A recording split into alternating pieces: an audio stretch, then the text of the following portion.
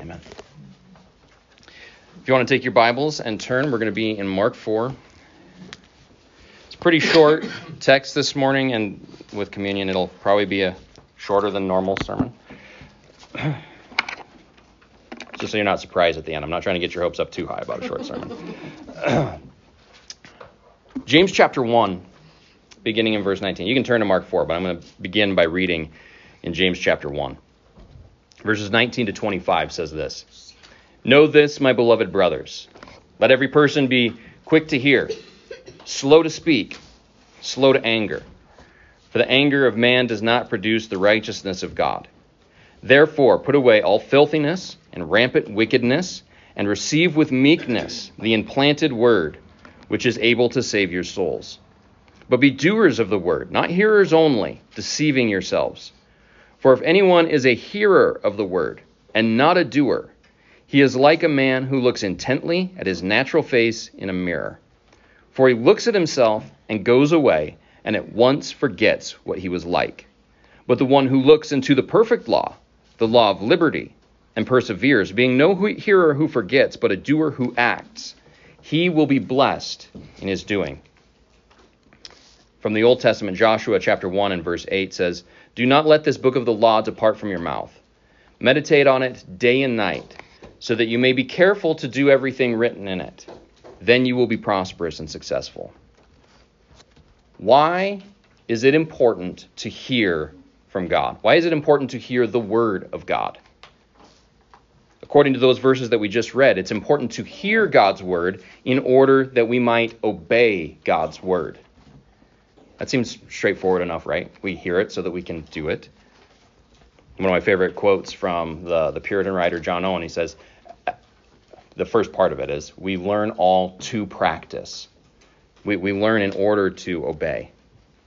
Simply listening to God's word doesn't have magical properties. It is the living and abiding word of God. It's sharper than any two-edged sword. But James tells us that we must receive it with meekness. We have to have humble hearts.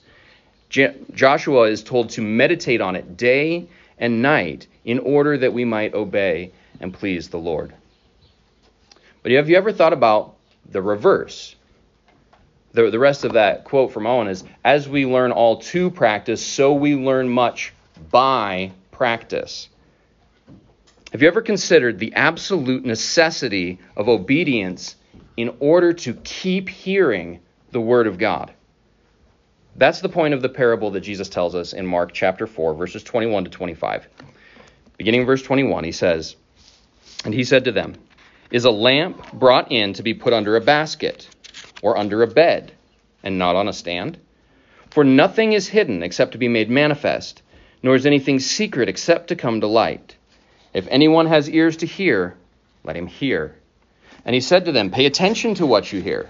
For with the measure you use, it will be measured to you, and still more will be added to you.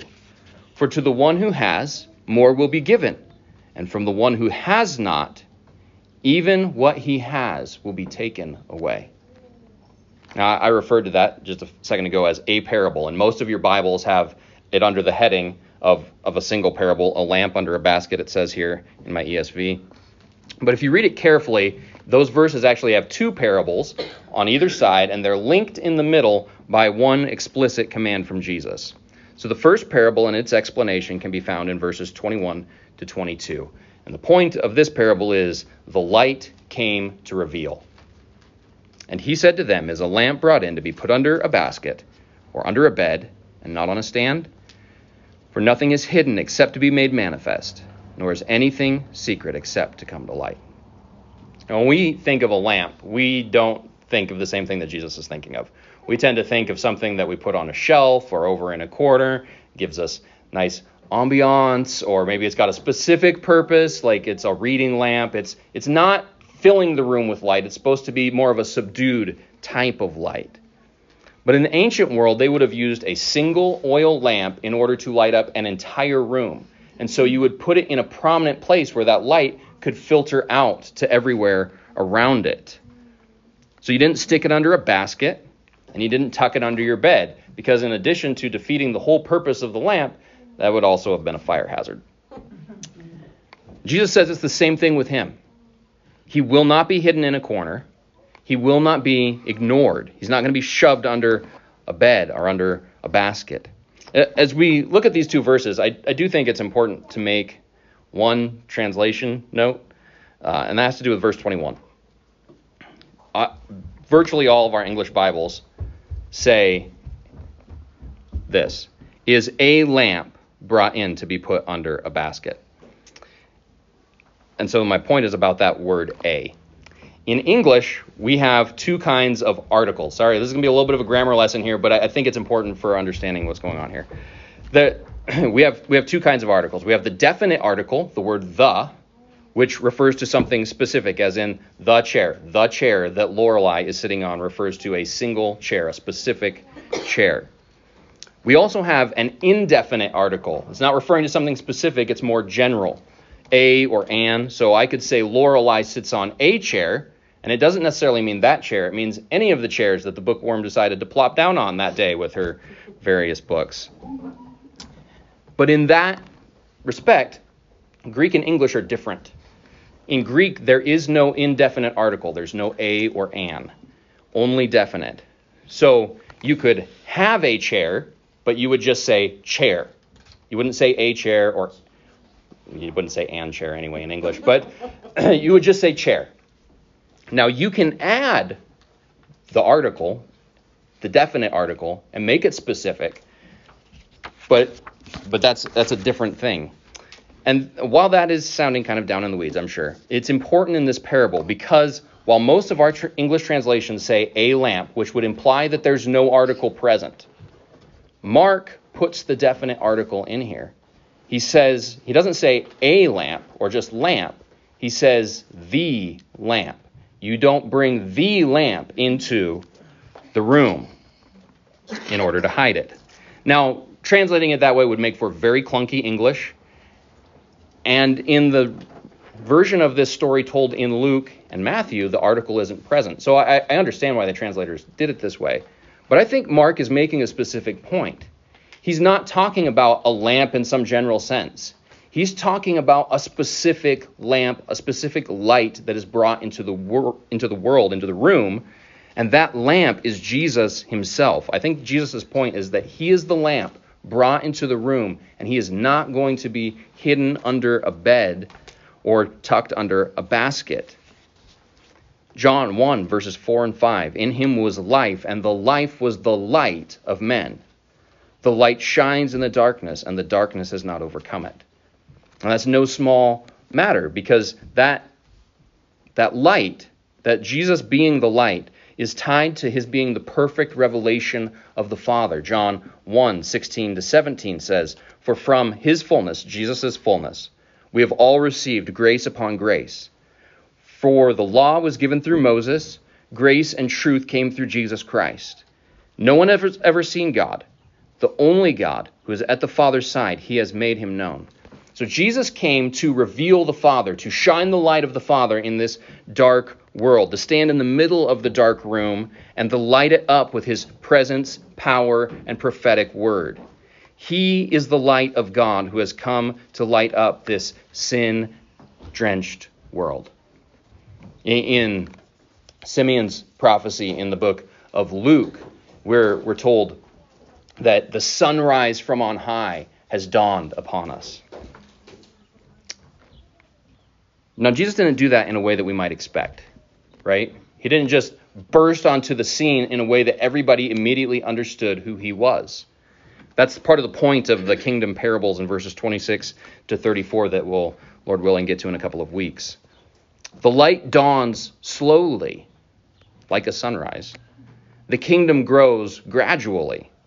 But he did come, and even to the extent that his ministry seemed small and out of the way, taking place in small towns in Galilee and the rural countryside of Judea, it nonetheless set the whole world aflame. Jesus' person was temporarily veiled from people, but what veiled it was not that he was hiding, but it was their own sinful refusal to see what was right in front of them.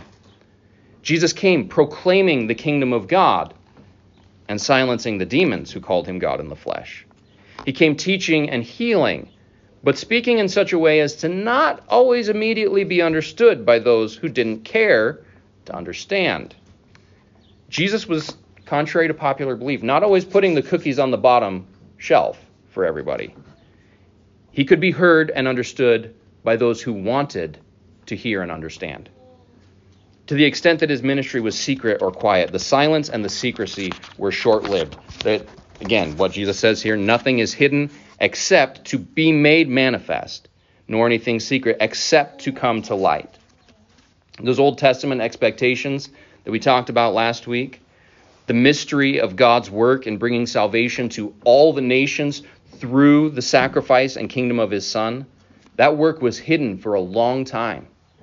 But in these last days, these days after the incarnation of Jesus, that mystery has been made known. So how has he made it known? If Jesus didn't come to hide under the bed, what does it mean that he now stands at the center of the room? Well, verse 23 tells us this is the command at the center of these two parables. Verse 23, we get the explicit command that links the two parables together. And it's this. It's short and it's sweet. If anyone has ears to hear, let him hear. That's the command. Listen up. This is a common phrase in the scriptures, but I just want to dwell on it for a moment. Do you have ears? You know, apart from some tragic birth defect or accident later in your life, yeah, you have ears. And ears are, by their very nature, intended for hearing. Jesus is clearly not speaking about just physically hearing words. He's not just talking about sound waves going into your ear, turning into however it works, electronic signals that go to your brain and then are interpreted as language. Our brains are a miracle, but the rest of our body is a miracle too. But that's not what Jesus is talking about. He's not talking about anything that simple. As complex as that is, if we start to understand it, Jesus isn't talking about anything that simple. Rather, there's a clear implication that you can hear and comprehend, understand the words, either as you read them or as they're spoken, and still fail entirely to have heard in the sense that Jesus means. True hearing of the scriptures is not content with the simple apprehension of the idea, or even the ability to spit the right answer back out on a test or when somebody asks you. Instead, the scriptures demand that if we hear, we change. True hearing implies repentance, faith, and a change of direction. So Jesus is saying, listen up. Then we get to the second parable, the point of which is, the more you hear, the more you hear. And he said to them, pay attention to what you hear. With the measure you use, it will be measured to you, and still more will be added to you. For to the one who has, more will be given, and from the one who has not, even what he has will be taken away. Now, notice first the wording in verse 24. Pay attention to what you hear. To what you hear. That's really significant. That's important. Here in this section, Jesus is exhorting us to listen carefully, to pay attention, and to do what we've learned. But this also means that you have to be incredibly careful as to what you're listening to. What is the input that you're hearing and then responding to? In the context of the parable, it's obvious that what Jesus wants us to hear are his words, his instructions. And we can expand that to include the words of all of Scripture, which Jesus says, all of Scripture testifies to me, talking about the Old Testament. And 2 Peter tells us that all of Scripture was written by inspiration of the Holy Spirit. So it's all God's word, and it's all meant for us to hear and obey. So that Jesus is talking about the Scriptures. To listen carefully to Jesus is to listen carefully to the Bible. But, okay, how far do we take that? Does that mean that the Bible is the only thing that we consume?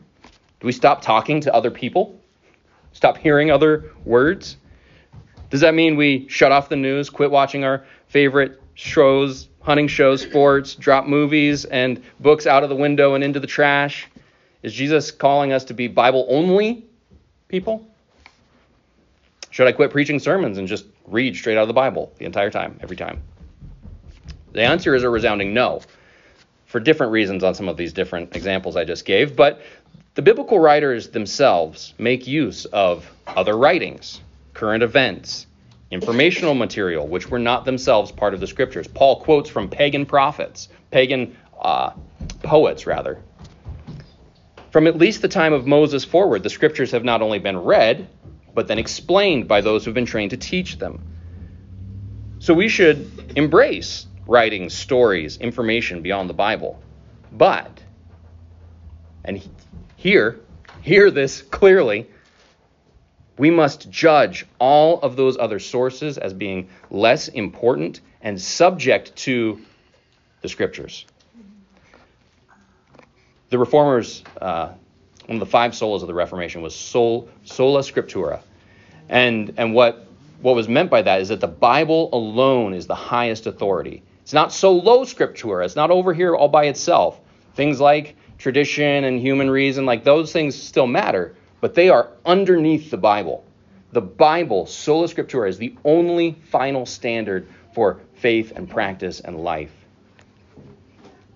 So, we evaluate what we read or what we see or what we hear in light of what God has revealed in his word.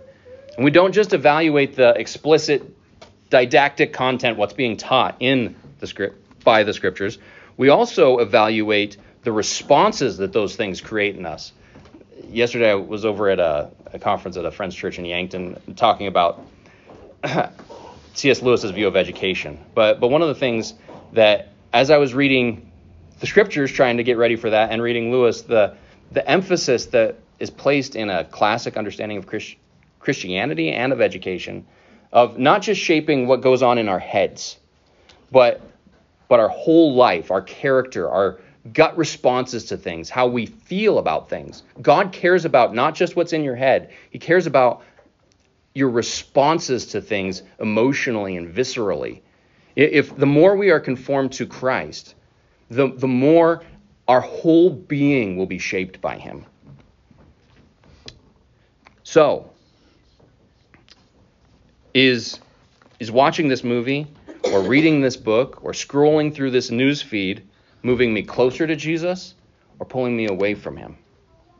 Oh, be careful, little ears, what you hear.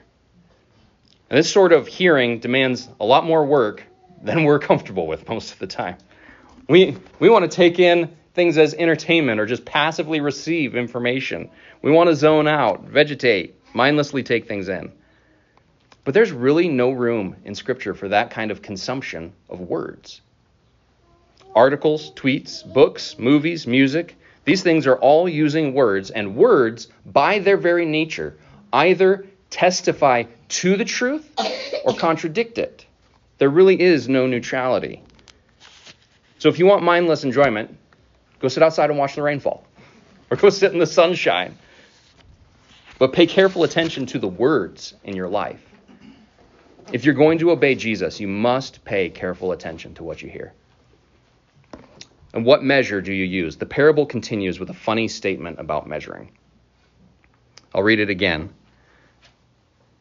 With the measure you use, it will be measured to you, and still more will be added to you. For to the one who has, more will be given. From the one who has not, even what he has will be taken away. I want you to imagine 2 people. This might get a little Alice in Wonderlandy for a minute, but stick with me. The first person is a tiny child who has a 1 teaspoon measure. And this is filled with water, and he drinks it, and he grows. So he receives a tablespoon, which is filled, and he drinks, and he grows. And then he's given a half cup, which he drinks, and then he grows. And then he's given a cup, and he drinks it, and he grows. And he looks full grown now. But then he keeps drinking, and ultimately he becomes a giant, which he needs to be because now he's got a 55-gallon drum that he's been given full of water to consume. That's the first guy. The second one is a man. He's full grown. He's given a 1-liter measure. I don't know why I switched from standard to metric, but here I did. Maybe that's like a subliminal message in here. He gets the 1-liter bottle, and the bottle gets filled. But instead of drinking it, he dumps it out on the ground. And so he shrinks, and he's given another bottle, and we're back to standard measurement now. It's 16.9 fluid ounces. And he, instead, again, of drinking it, he dumps it out on the ground. And he shrinks again. And then he's handed 1 cup, and he takes it, and he dumps it out on the ground, and he shrinks. And this keeps going and going until both the measure and the man are invisible. They disappear. Jesus says, "For to the one who has, more will be given, and from the one who has not, even what he has will be taken away." Jesus is saying that if you hear his word and demonstrate your hearing by obedience, your capacity for understanding will grow. And he will keep handing you a bigger measure because there will always be more and more to learn and to obey. But on the other hand, if you take what he's given you and dumped it out, said, "I don't care, Jesus. Sure, I heard it. I'm done with it."